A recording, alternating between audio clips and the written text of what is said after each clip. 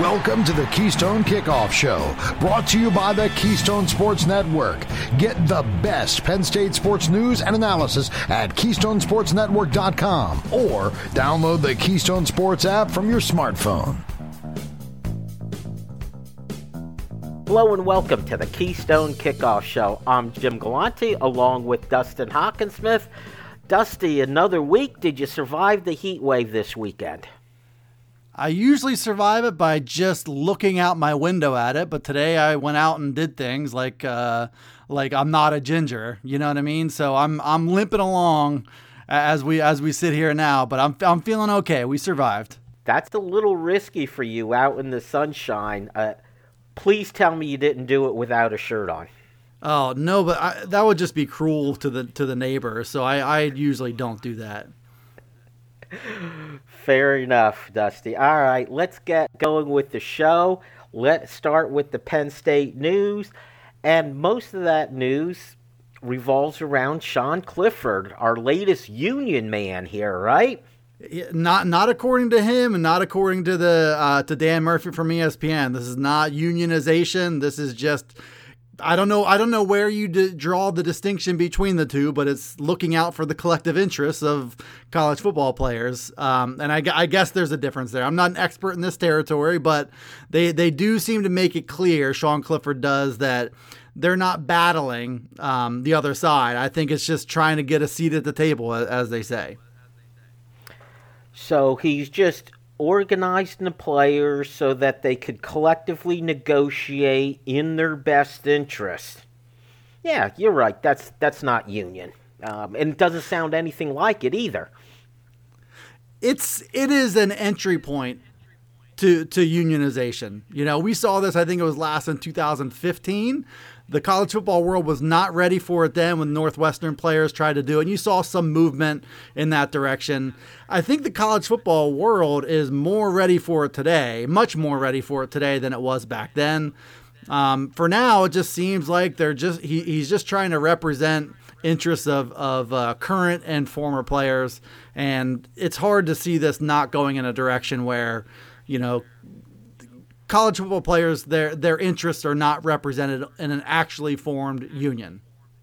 Exactly. And ironically, Dusty, where I think a few years ago when Northwestern was going through this, it was a case of a lot of people looked at that and said, this is just plain wrong. They're supposed to be student athletes. But as you said, it's a little different today. Ironically, with the NIL and the transfer portal and everything else, I've got to think that the powers that be are kind of saying to themselves, gee, I wish we would have just collectively bargained an agreement 5 or 6 years ago instead of dealing with what we're dealing with now. Yeah, I mean, and I think that's the thing. The NCAA didn't get anywhere close to being proactive on this thing, and now they're reacting to everything. You know, the toothpaste is out of the tube now, and they're trying their best to get it back in there with some rules and some structure, and it would have been a lot easier if these guys wouldn't have fought this movement of player rights as hard as they did for as long as they did. So now they're in this awkward position where they could have been proactive and they weren't. And so now they're just trying to right some wrongs after the fact, which is not what anybody ever wants. So yeah, I think they wish they would have just worked with these guys in the past. But I think in 2015, they weren't really thinking that player rights were going to become such a big thing so quickly. So now you have players who are free to have agents for marketing. They're free to make money on the open market. They're feeling more empowered because they can transfer at will. I think we'll touch on that a little bit more later, but you know, the player rights have never been more so than they are now. And so, yeah, I mean, the next step as players are feeling empowered to grab a little bit more and more and more is to try to work together and try to represent the players who are part of this. And I'm not sure what exactly the steps are to be, you know, a union versus a collective agent, whatever they're calling themselves now, but it's hard to imagine this not going down that path. And I'm just curious, is it true? I heard a rumor that one of the demands Sean Clifford's presenting is he wants to change the eligibility rules, that they have 10 years of eligibility to play. Yeah, so he right now, if that comes into play, he's a redshirt freshman right now, and he'll be free to keep playing. I think in his 9th year as Penn State starter, that's when the breakthrough happens, Jim. That's when he'll become the next Joe Burrow. You alluded to it, Dusty. The talk is of changing a bit of the transfer portal rules. We know that it had previously changed. It became a free-for-all with no time limit on it, but that the players would get one free transfer. And now the talk is about allowing free transfers multiple times. And I guess they're saying it's balanced by there will be only a couple times per year windows where they will be allowed to transfer. I'm stunned that anyone in authority would even suggest, gee, let's give them more freedom with the transfer portal by having more than one free transfer. I don't know what to make of that part of it. Like I think if a kid transfers once and is unhappy at the next location, they're probably going to transfer anyway and swallow the 1-year penalty. I think you have some serial transferers in college sports, and I think they're just steering into this. I think gone are the good old days of being patient and waiting it out and waiting your turn and all that. I think this is just embracing that. And I think the two proposals that are in play send kind of conflicting messages, right? I mean, one, I think the structure of having two defined windows is good for everybody involved, their sanity. I think it's going to be tricky. Like if the first window, which is supposed to be 45 days, if they agree upon this, is right after the college football playoff pairings are announced, you're still going to deal with coaching changes and stuff like that as a result of it. I think that time period at the end of the season, it's not really going to minimize all the chaos that we've started to see, coaches leaving in the middle of the night, like that kind of thing. But May 1st through the 15th is supposed to be the second window. It's good in theory to have these defined times where guys can move. But yeah, I mean, I'm all for player rights and getting an opportunity to find the right place.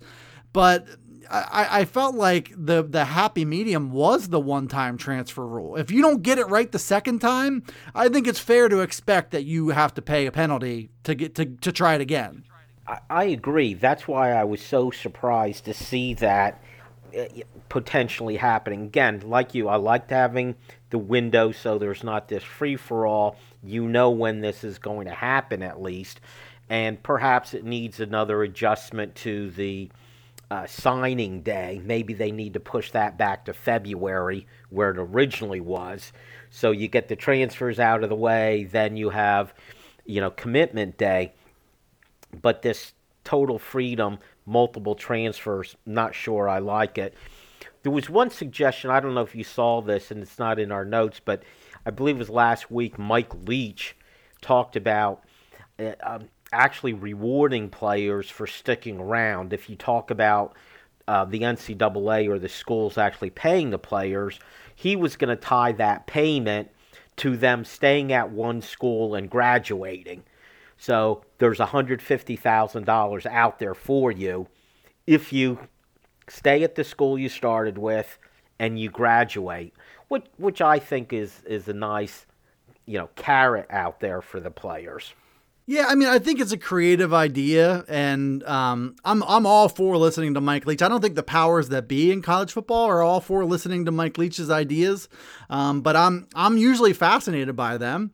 I just feel like you just have to keep in mind that players aren't robots, and you kind of put them in a cruel position if they're unhappy, if it's affecting their mental health, if they're, if their friends, if they don't have any friendships on the team, whatever number of reasons you could have for a transfer beyond just I want to play more or I think I should be a starter. I think there are other reasons to transfer, and you put a player in kind of a cruel position to try to collect that amount of money or try to pursue happiness, and I think it's creative, and I think the idea of incentivizing staying, I'd be willing to listen to that, but maybe it's a sliding scale. Maybe you get $37,500 for every year that you stay or something. I don't know. That's a bad idea too, but yeah, I just don't think that that's something that will actually happen, but I'm all for opening the conversation of how do you incentivize an impatient player to stay. Exactly. And I think it's creative. I think it's a nice path to follow, to look at and pursue and see if there's a way to do it. Maybe you hit it with and maybe there's even a sliding scale. You make a smaller amount finishing your first year, and each advancing year you make more. One other news note from this week I wanted to hit you with, this talk about Governor Newsom out in California with UCLA, trying to keep them from joining the Big Ten. Your quick thoughts on that? Has it ever worked out that fighting a school that wants to leave the conference, it's not like UCLA is relocating to Topeka, Kansas or something. Like, they're still a state school. I get that you're trying to protect the best interest of all the schools in the state, but has it ever worked out that some entity or another fights a team that's leaving and it actually forces them to stay? I'm asking the question. I don't know. Yeah, I don't think so. I think there's been some of these where, if you take Texas, you got to take Texas A&M or vice versa, that kind of thing. I don't think it's worked. What I found intriguing about it, Dustin, was this statement. They're looking out for the best interests of the students, the people who are involved in this. Well, the problem is UCLA, especially because of COVID over the last couple of years, their athletic department's about $100 million in debt. Going to the Big Ten is a financial lifeline, which means they won't have to cut other sports. And if they're not allowed to move and they end up cutting other sports, what do you think's going to be the reaction? Yeah, there would be an adverse reaction to that. Maryland was in a similar position, obviously not as extreme with the distance, but that's numero uno, is balancing your budget. And looking out for the state of California is not a priority here. Exactly. All right, Dustin, that's it for quarter number one. And news and notes, quarter number two, we're going to get back to our countdown of our top 40. Stick around for that. StateCollege.com is your one-stop source for news, sports, opinion, entertainment, and community events. Over a decade of experience covering the Nittany Lions from reporter Ben Jones. Lively commentary from columnist Mike Poorman and others. Local perspective, local expertise, local information from Penn State's hometown website, statecollege.com. Trust statecollege.com for daily coverage of the school, team, and place you love. What defines the special spirit of Penn State? Why Penn State by author Greg Woodman looks to Happy Valley in the 1980s for answers. Featuring rare photos, original essays, and exclusive interviews with Coach Paterno. This beautiful 256-page full-color hardback edition explores the why behind We Are. It's chicken soup for the Nittany Lions soul and makes the perfect gift for any Penn Stater in your life, including you. Order today at whypennstate.com. Hi, this is Dustin Hawkinsmith from the Keystone Sports Network. For the best Penn State football analysis and commentary, go to KeystoneSportsNetwork.com. The rest of the KSN team and I will bring you game reviews, player evaluation, recruiting news, and plenty more. You may even hear directly from some of your favorite recruits. That's KeystoneSportsNetwork.com. You can also take Keystone Sports Network with you. Go to your app store and download Keystone Sports for your mobile device. For Penn State football news 52 weeks a year, count on the Keystone Sports Network. We are Tech Results, located right here in State College. Whether it's workstation, server, and network installation, problem solving and maintenance, security assessments, or general evaluations, we are your complete IT partner. Learn more at techresults.com. That's TEKresults.com. Or call us at 814-206-0000. It's quarter number 2 on the Keystone Kickoff Show, brought to you by the Keystone Sports Network. Get the best Penn State sports news and analysis at KeystoneSportsNetwork.com or download the Keystone Sports app from your smartphone. And welcome back to the Keystone Kickoff Show. It is quarter number 2. I'm Jim Galante along with Dustin Hockensmith. And Dustin, we finally get back to our top 40 most important players going into the Penn State 2022 season. And I say it every time we do this, really interesting. We're going to start with the most important of positions. At number 20, you have place kicker Jake Pinniger. Or you have place kicker Sanders Sahadak. But you have a kicker. I mean, I think this is not the Penn State team that can afford to leave points on the board whenever they should get points. And I'm not talking about booming 55-yarders. I don't think that's the expectation of the kicking position this year. We'll see. But I really think just having a kicker who converts on the kicks that he should make is an important piece of the puzzle here. Like, I don't think this is the offense that's going to score 1 billion points. I don't think this is the same defense as last year. So I think the margin for error in the special teams then, the third phase that we often forget about, is reduced because you need to be effective there. And, you know, the unfortunate thing with having Jordan Stout do everything for you is now you need to replace everything from last year to this year. And, you know, at the kicking spot, at least you have somebody who has some experience in Jake Pinniger. I also, and this is why I'm not quite ready to say Jake Pinniger is your guy, Sanders Sahadak looked like he had a leg at the blue-white game. You know, and I think he probably shouldn't be ruled out of this competition yet.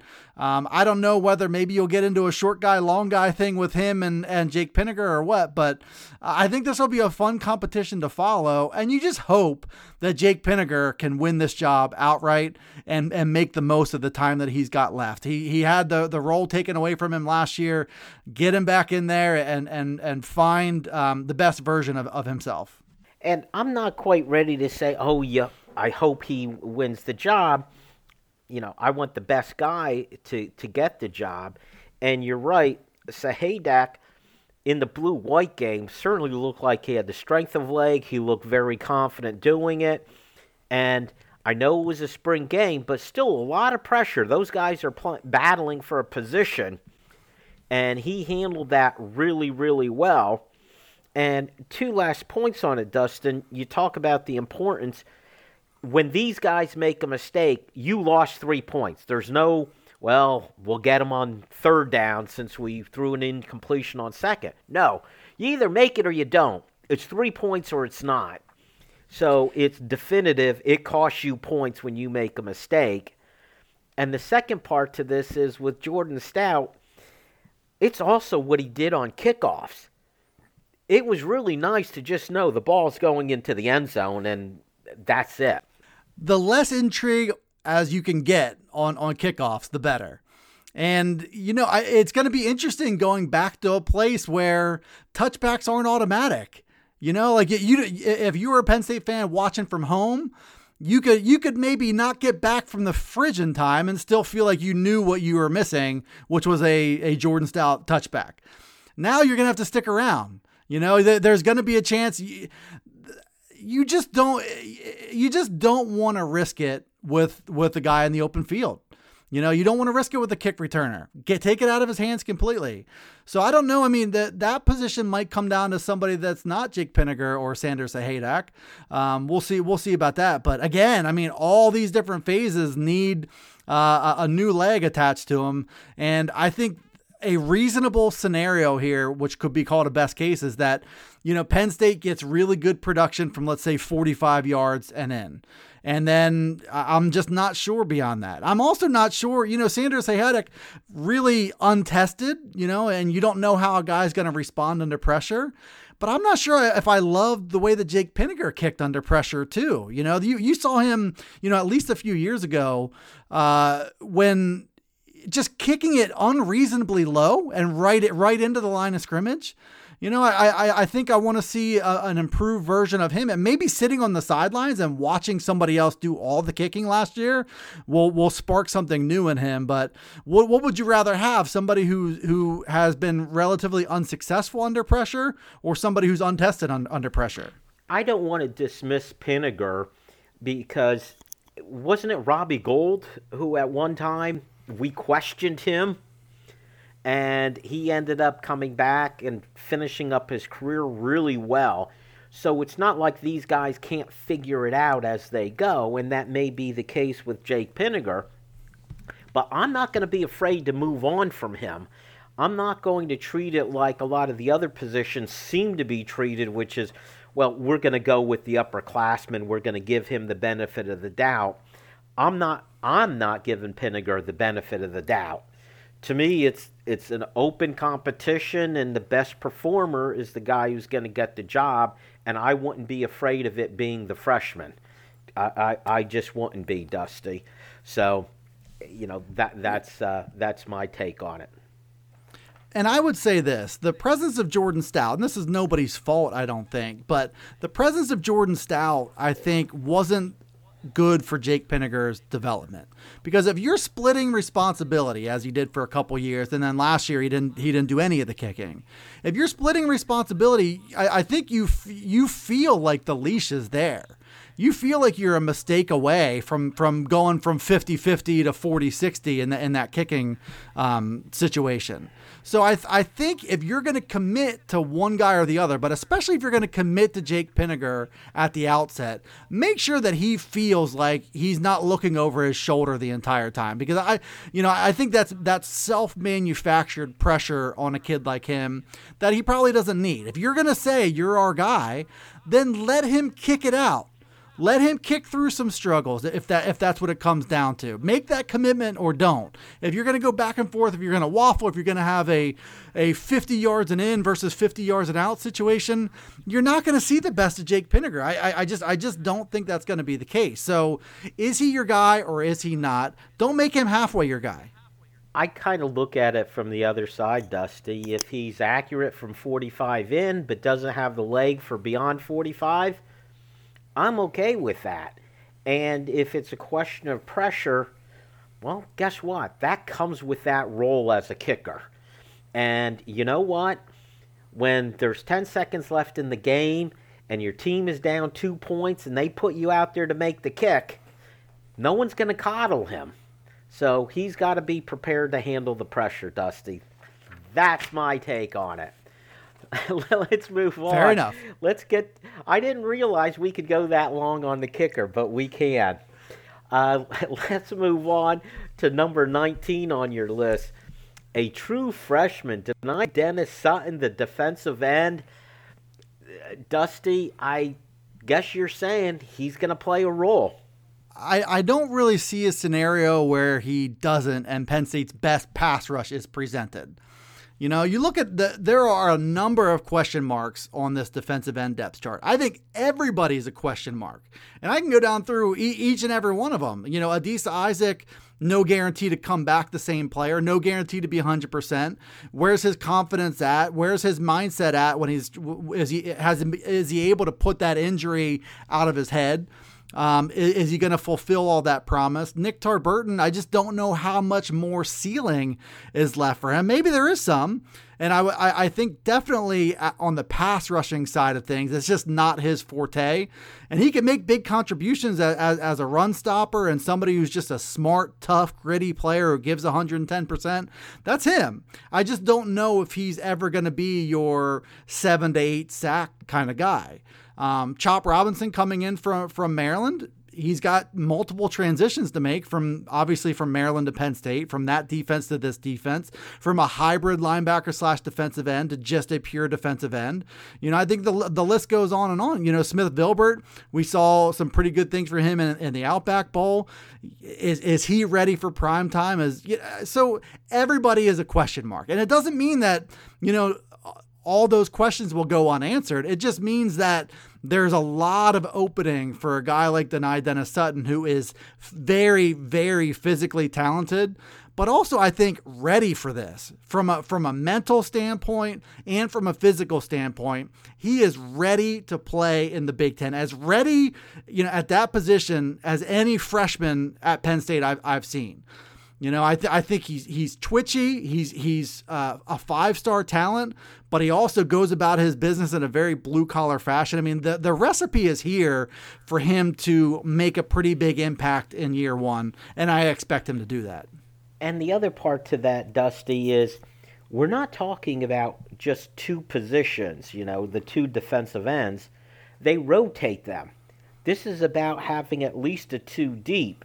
Yes, you mentioned like maybe 3, maybe 4 names. Is each one of those 4 players the question going to be answered in the affirmative? And that's doubtful. So almost by default, he will get an opportunity. You add that opportunity to the talent he has, I can't see him not being a factor. Yeah, and I feel the same way. And it's like once they get in pads and they're out there for training camp, he is going to really make an impression on the coaching staff. He's just one of those freshmen who you can feel it, that the buzz around his name is going to be palpable this summer. Now, obviously, you would love for this kid to have arrived in January and not in the spring, but I'm not sure that really makes a difference with him. I think I've compared him to Yetur Gross-Matos in terms of his polish and stuff like that right out of the bat. He was a guy who arrived late, and he played in year one. And I think Dennis-Sutton is more physically talented as coming out of high school than Gross-Matos was. And I think that's going to mean something. At the end of the day, like, you saw him in the All-America Bowl winning matchups one-on-one with strength, speed, inside, outside, spin moves. Like, he had all this technique, but what it comes down to, I think, is, physically, can you make the grade? And I think his get off and his strength and his quickness, it's all really, really impressive.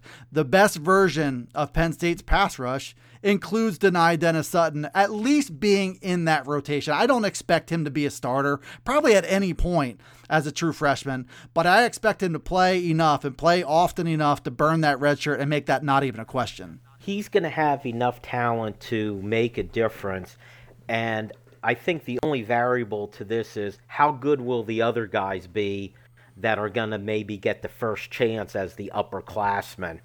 And I'm not sure there are the couple guys there who are going to be the definitive number ones that you don't even question it. So I think we're going to see a lot of Dennis-Sutton.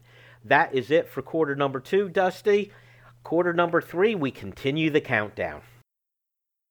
StateCollege.com is your one-stop source for news, sports, opinion, entertainment, and community events. Over a decade of experience covering the Nittany Lions from reporter Ben Jones. Lively commentary from columnist Mike Poorman and others.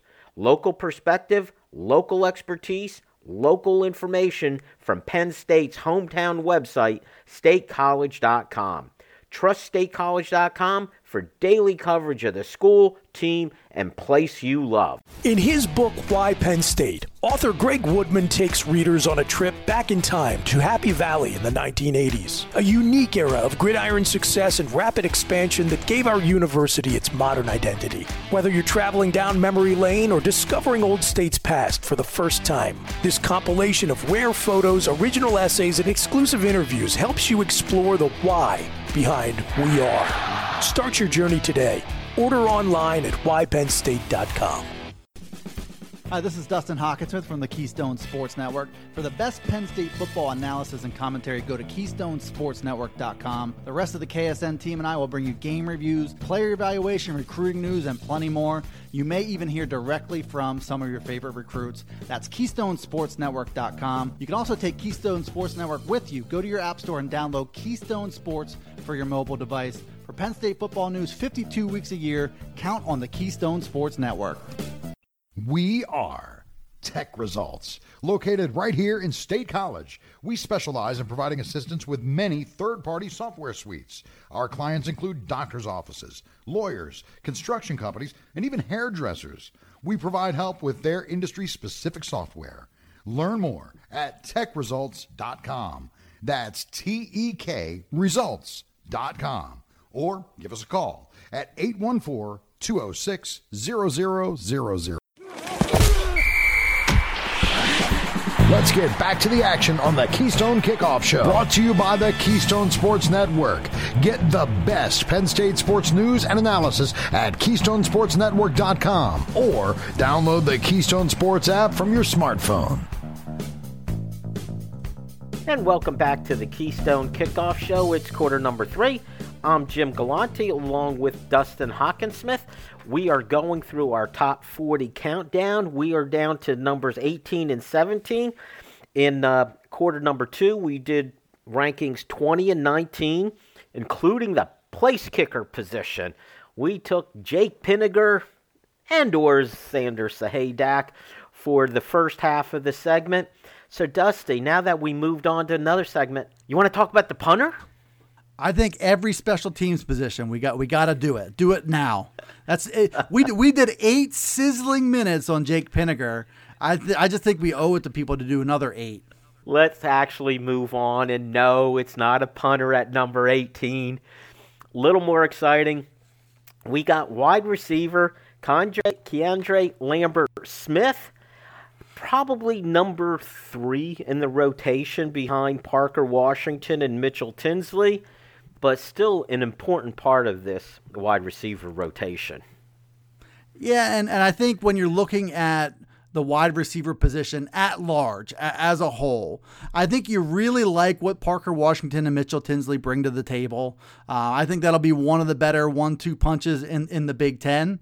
But I think what can really help separate this group and make the Penn State offense much harder to defend is 3 experienced guys who are comfortable in their roles. And Keandre Lambert-Smith, maybe he does or doesn't want to ascend and become Penn State's number 1. Maybe he's got that in him. Maybe he doesn't. We don't know that yet. But one thing is for sure, this is a kid who has played the number 3 role, did it at a much higher level last year than he did the year before. The Penn State coaching staff committed to him in 2020, and I took that as a sign that they really see potential in him to let him grow through those inevitable freshman mistakes. So last year you saw a better version. I would expect an even better version this year. Somebody who, but between the 3 tight ends and these 3 wide receivers, and if the run game can become a threat, it's going to create a lot of problems trying to defend the entire field for opposing defenses. And I think having a legit number 3 can take that 1-2 punch of Parker Washington and Mitchell Tinsley and just make it all the better. You're not going to be able to overload anybody, because if you do, Keandre Lambert-Smith on a number 3 corner or a slot corner, whoever is covering him, is probably a mismatch in Penn State's favor. And you make a great point about the advancement he made from his freshman season to his sophomore.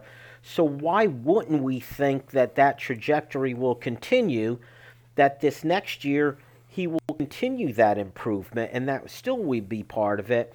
And if you're Mike Yurcich, he's known for wanting to spread out the defense, use the entire field, spread it out horizontally and vertically. And if you have 3 wide receivers of this caliber, yes, Lambert-Smith could be a very important part of that, right? And I think, to your point, you've seen him at times make plays after the catch just kind of beat one guy and he's streaking through the secondary. And you've also seen him get over the top and make plays in the deep part of the field. And I think that versatility and how he can function in the offense is really important. Because he can punish you big time if you don't cover him, or if you have a mix up in communication in the secondary. He's somebody who can really punish you. And you look at him, he's a really wiry kid. He's like 6 foot, 185 pounds or something like that. He's not going to be the big physical force after the catch, but he's got a little bit of wiggle to him. He seems to be hard to pin down, so he's good in that respect. And then I think he's got adequate speed to be able to beat you deep too. He's kind of everything you want in a number 3. And then if you look at the scenario where, let's say, one of those top 2 guys gets hurt, I don't know that I'd be uncomfortable with Keandre Lambert-Smith now suddenly being the number 2 wide receiver. And maybe it's something, a role that he can really thrive in, because he's shown, I think, that he can handle the number 3 job. If he gets forced into a bigger role, I don't think that's the worst thing. I feel like he can rise to that challenge. I do too, Dusty. And the other part of this whole equation, the offseason was upon us, and we started to talk about where they needed help, say, from the transfer portal. And we saw it, a new offensive lineman, a new defensive end coming in. I didn't think of wide receiver necessarily as a position of necessity. However, when you get a guy the quality of Mitchell Tinsley coming in, all of a sudden this Keandre Lambert-Smith, who I pictured being a number 2, and he's actually going to probably be the number 3, I'm saying, I've got a pretty good number 3 at this point now, and may be able to exploit some things against the defense, because it's now the 3rd best coverage guy who has to cover Lambert-Smith. Yeah, and I think if you can go from having a good number 2 in Keandre Lambert-Smith to a great number 3, that is the value of Mitchell Tinsley in that scenario just shows. And I do feel like, as much as you maybe say, we don't need a number 1 or number 2 because you have Keandre Lambert-Smith. Now, I think if you're having, let's say, Caden Saunders and Malik Megan, some of those other guys vie for the number 3 job, you're going to have somebody who might be out of their element a little bit there. I think getting a little bit more stability in that top trio was a big deal. And now you have kind of a luxury with those other guys that you're going to be able to kind of slot them in periodically, where bringing in Mitchell Tinsley brought order, and it brought mismatch capability to that number 3 job. Not many teams, I think, in the Big Ten can really say our number 3 can beat you in multiple ways, and has shown that he can do it. Okay, let's move to number 17, where you have linebacker Kobe King.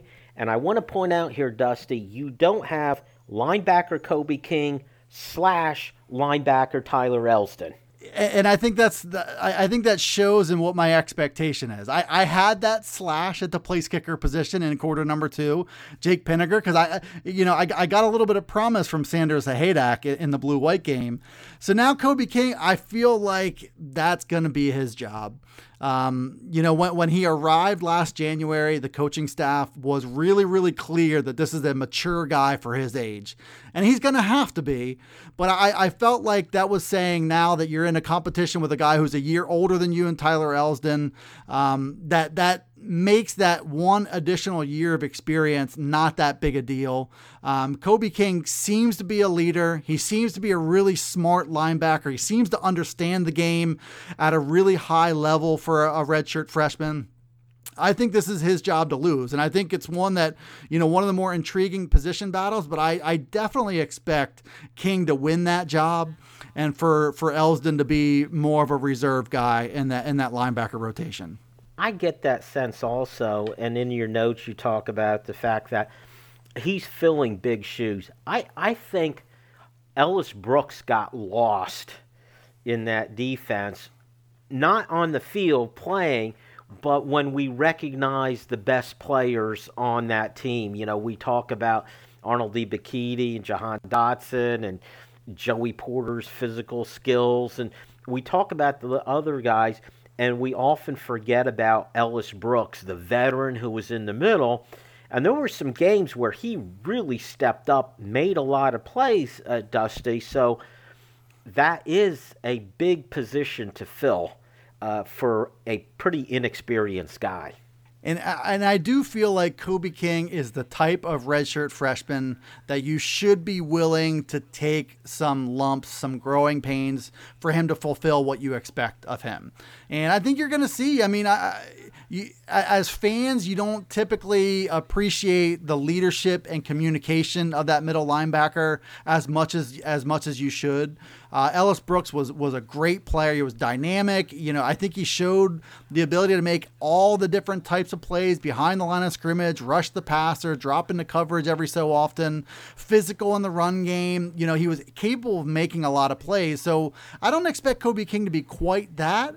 But I also agree with you that Ellis Brooks was very underappreciated. Even take out the leadership and communication piece of it, his actual play on the field, it's easy to get enamored with Brandon Smith because he looks the part.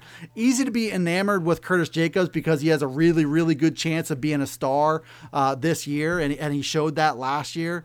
Ellis Brooks was steady and stable, but dynamic when you needed him to be. So those are big shoes to fill. And I also think that not only that, but this linebacker rotation needs stability as much as they can.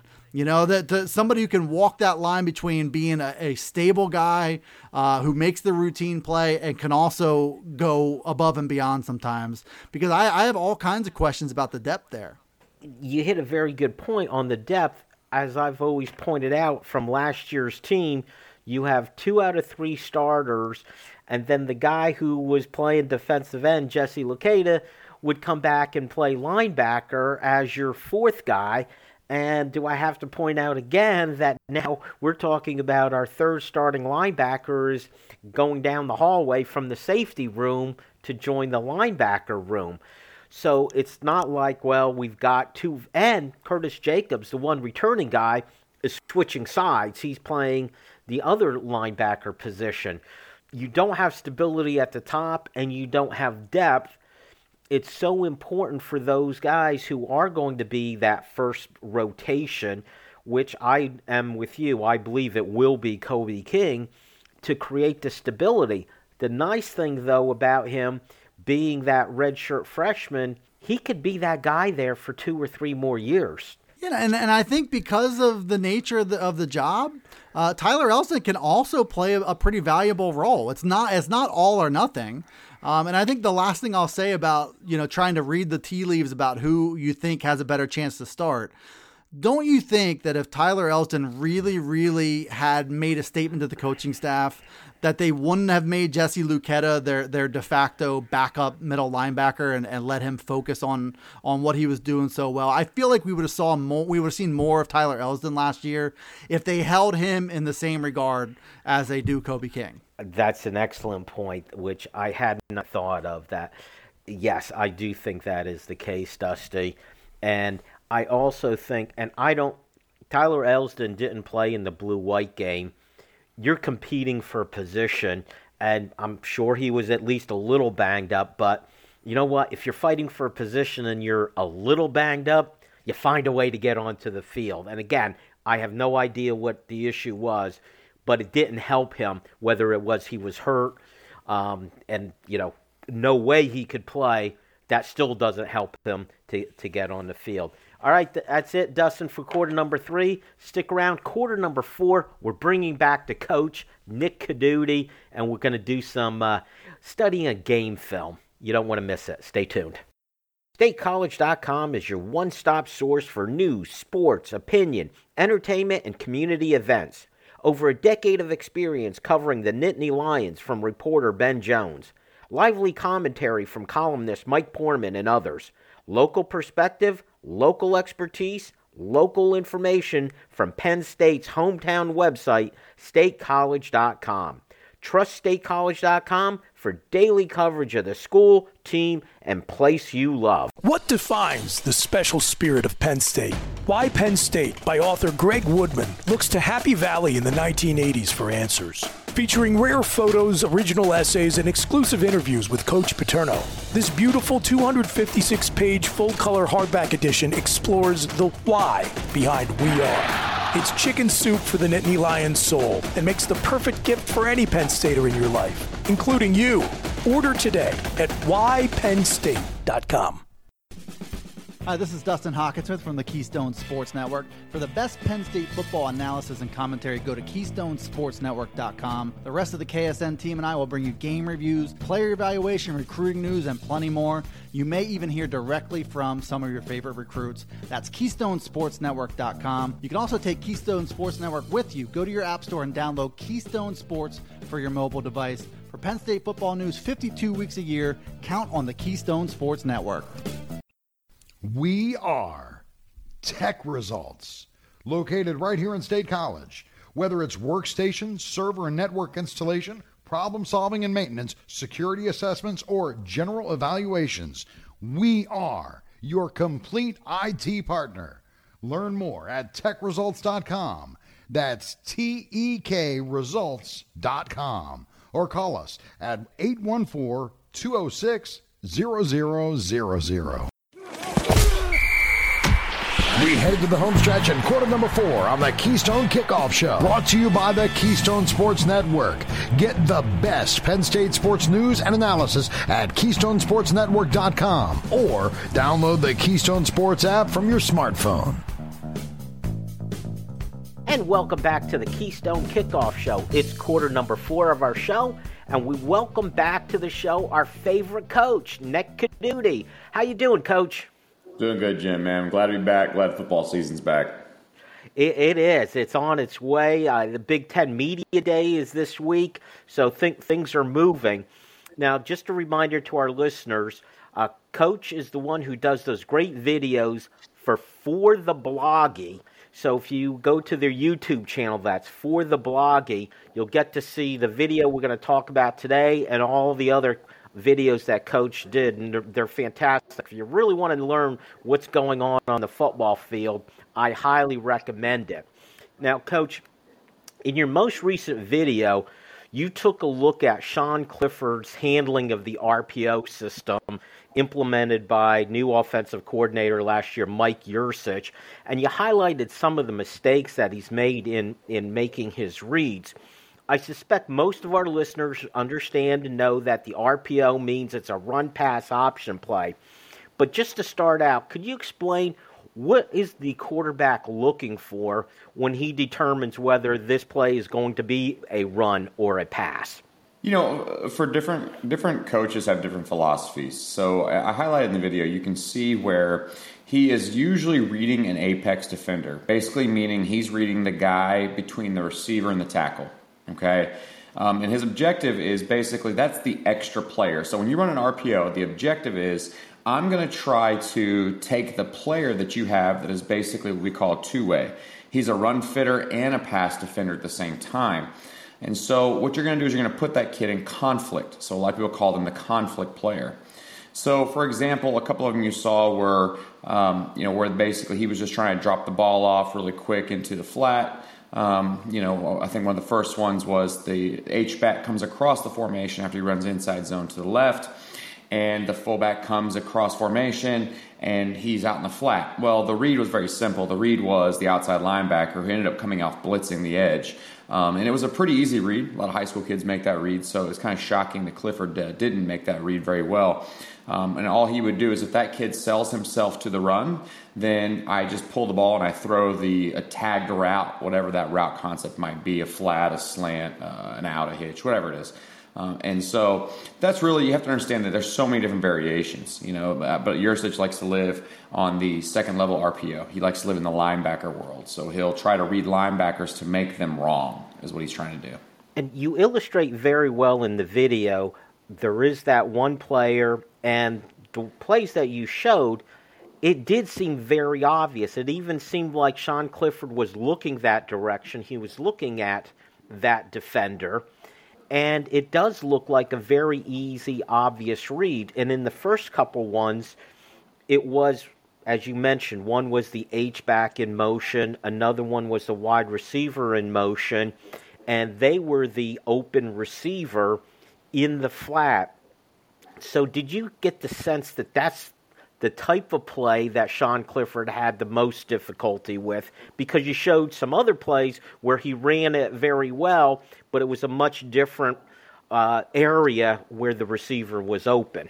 It looks like, and it's always easy to say, and I'm guilty as anybody else, especially coaching, that it's easy for a quarterback to read that concept, right? You can see it from the skybox. How could you not make that read? But when you're trying to catch a snap, hand the ball off, read a guy on the outside, and it's hard. It takes practice. It's no different than what you used to see back in the day when you'd watch Nebraska run split back veer, right? They're reading the D-end, they're outside linebacker. It's the same thing. RPOs are the same thing. It's split back veer. It's triple option. The only difference is instead of pitching, you're throwing. And I think that unless you practice it, unless you live in that realm, in that world, and it's like who you are, I think it's a struggle. I know that in my level, a lot of teams try to do it, but if you don't practice every day and that's like your thing, they struggle with it. And you could tell he really struggled with some of the stuff they did, mainly because probably he didn't get enough reps at it. And the stuff that he did do well, the slant flats, it's because it's a different type of RPO. It's just him pulling the ball and letting it rip behind an outside linebacker's ear because he's having a guy pull with the flat. And so I think that he's a little successful with that because truly I think it's because he can just sit in the pocket, and that's what Clifford really wants to do. Well, the examples you gave where he seemed to struggle was often it was the player on in motion who was just out in the flat and unattended. Nobody was around him. You also showed another one where it was a wide receiver screen or a pop screen, whatever you want to call it, where his difficulty was, it seemed to be he read it correctly. He pulled it out from the running back, but it was his hesitation in getting the ball out to the receiver. So it's not just about making the right read, it's about the timing for it also, being quick with your decision, correct? Yeah, it's it's one of those things you have to live with the choice that you make, and there's one really specific one where he had trips to the field, like a bunch set, and he pulled the ball pre-snap. He knew he was going to throw the ball because he had numbers. And he pulls it, and then he sees a corner drive down or a safety drive down, and kind of just make the block or get pushed back a little bit. And he second guesses himself, and he pump fakes it. Next thing you know, he's like, "Oh no, what do I do?" He starts running around, and he just throws to the kid anyways. Because honestly, if he would have just pulled that ball and let it rip, he would have had a big play. And it goes back to that comfort level. Are you comfortable seeing all those things that you see? Are you comfortable seeing all the way the defenses handle RPOs? And that just comes in time. It's a time thing. And, the way the RPO concepts and the game has changed, that defenses have evolved with it. And defenses have learned how to roll to things. They've learned how to, push into the flats. They've learned how to run trap coverages to stop those RPOs. And so, as a coaching staff, I think Yurcich is probably going to sit down and think, okay, I saw some things that maybe he wasn't ready for, that Clifford wasn't ready for to see on the field that, maybe I can make some changes to, counteract what the defense is doing. It's a game of chess, and I think that 5 years ago, I think all those plays would have been extremely successful, even though they probably still could have been, but they caused more or less a commotion in the head of Clifford, which made him guess and second guess himself, and I think that's the difference. Truly, I think that's the difference. And Yurcich was very, very adamant that he feels that Clifford's going to be a lot better on the RPOs this year, and I think that a lot of that has to do with the fact that they're probably coming up with some different answers and they're practicing and putting him in scenarios that he might truly see in a game. And so the old saying is make practice harder than the game, and so I think that's probably what they're going to end up doing. Well, in that specific play you were talking about, it was against Ohio State, and as you know, there's so many great athletes on that team. If you've got an opening, you better hit it right away because it's not going to stay open for long because those defenders are going to be so quick to the ball. Now, you mentioned about Mike Yurcich saying there was improvement from Sean Clifford, and is that just the most important thing is just reps, which obviously he's getting more of them and he's with that same offensive coordinator second time, or are there other little secrets that could help him in his decision-making process that the coach could look to do? I think there's a lot of things. I think coaching from the film room is going to be huge. If you're in the film room, you can look down and you can see, okay, hey, this is what's happening. This is what I need you to do. This is why this is doing this. That's going to help tremendously. But it goes back to reps. The old school Nebraska split back veer, the wishbone, at Texas and the wishbone in Oklahoma. Those guys practiced. They practiced the dive, the keep, the pitch all day, every day. They call it running the tracks. You were on the hose, running the tracks. And it's what they did, and you lived in it. And so your reads were faster, they were more consistent, they were efficient, and I think that's probably, a lot of time they spent in spring was, putting the ball in, pulling it out, ripping it, letting it go. I'm excited to see it, especially as excited that Yurcich was that his quarterback has progressed that much. That says a lot. Yes, obviously very, very important. And I chuckle a little bit as you're talking about Nebraska veer, and you even went all the way back to Texas and wishbone. I know there's some of our younger listeners who are wondering, what are you guys talking about? Maybe one of these days we'll actually do a segment on that, Coach, and talk about that from so many years ago. By the way, those were fun offenses to watch. Getting back to Clifford, it wasn't all bad on your video. Talk a little bit about the plays that you said where Sean Clifford did perform very well. I believe you were talking about some deep slants where you could see he was very decisive in his decision-making. So, they call those bangs. They're bang slants, okay? Because basically he's taking 5 steps and he's banging to open grass. And the idea is I'm just going to put that thing in the open window and let it throw. And the reason I think that it's a better throw for him is because, number one, he can set his feet, he can ride the running back, and he can set his feet, and he doesn't really have to throw to a sideline. He throws at an angle with things that he throws every day. It's no different than throwing a slant, a deep slant. That's really all it is. And he knows that he's reading one player, and he's going to actually influence that player with a flat presence. If you look at all those plays, there was always something in the flat, that basically pulled that outside linebacker or that conflict defender out that allowed him to have a much simpler, more easy read instead of having to let that kid, does he make a step at the run? Is he stepping down? Is he stepping out? Is he feathering? Whatever terminology you want to use. It was a much cleaner decision for him, and I felt like that's where his comfort level really rose. And I think that's good. That's tremendous for him. And so, and I'll be honest with you, even when you go to the high school level, the outside throws are easier because they're pre-snap most of the time. But that bang slant that he's throwing, that's not an easy throw. It really isn't. And he makes it look very efficient. I know I was breaking down film just last week of opponents that we're playing. And I'm talking about Division I FBS football players that are guys, and they're struggling with that throw, and these kids are going to Texas. So I'm impressed. I think he's going to be successful. I think it's going to help a lot. And the last play, really quickly, in the last 30 seconds we have, there was one play, receiver, he read, it was actually a pre-snap read because the receiver was going to run a hitch, and the defender was giving him a large pad. So that's a little bit different. You're not looking for how the player reacts. You're looking for where he's positioned before the play's even snapped, correct? Right, correct. It's pre-snap read. He knew it was man. He just drove it in. He dropped it into him. Very good. All right, Coach. Unfortunately, as always, the time goes just way too fast when we talk to you, but we always learn something. And again, the reminder, go to YouTube, the For the Bloggy channel. That's Bloggy, B-L-O-G-Y. You'll see all of Coach's videos there, and I guarantee you will learn more about Penn State football. But that's it for our show. Thanks, Coach Caduti, and thank you all for listening. Be sure you join us next time on the Keystone Kickoff Show. StateCollege.com is your one-stop source for news, sports, opinion, entertainment, and community events. Over a decade of experience covering the Nittany Lions from reporter Ben Jones. Lively commentary from columnist Mike Poorman and others. Local perspective, local expertise, local information from Penn State's hometown website, StateCollege.com.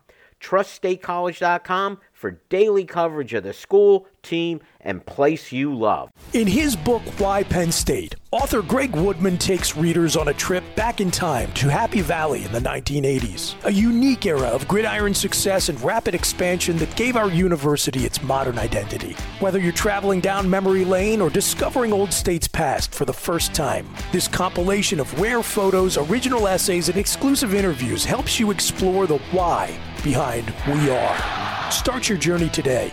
Order online at whypennstate.com. Hi, this is Dustin Hawkinsmith from the Keystone Sports Network. For the best Penn State football analysis and commentary, go to KeystoneSportsNetwork.com. The rest of the KSN team and I will bring you game reviews, player evaluation, recruiting news, and plenty more. You may even hear directly from some of your favorite recruits. That's KeystoneSportsNetwork.com. You can also take Keystone Sports Network with you. Go to your app store and download Keystone Sports for your mobile device. For Penn State football news 52 weeks a year, count on the Keystone Sports Network. We are Tech Results, located right here in State College. We specialize in providing assistance with many third-party software suites. Our clients include doctors' offices, lawyers, construction companies, and even hairdressers. We provide help with their industry-specific software. Learn more at techresults.com. That's TEK results.com. Or give us a call at 814-206-0000.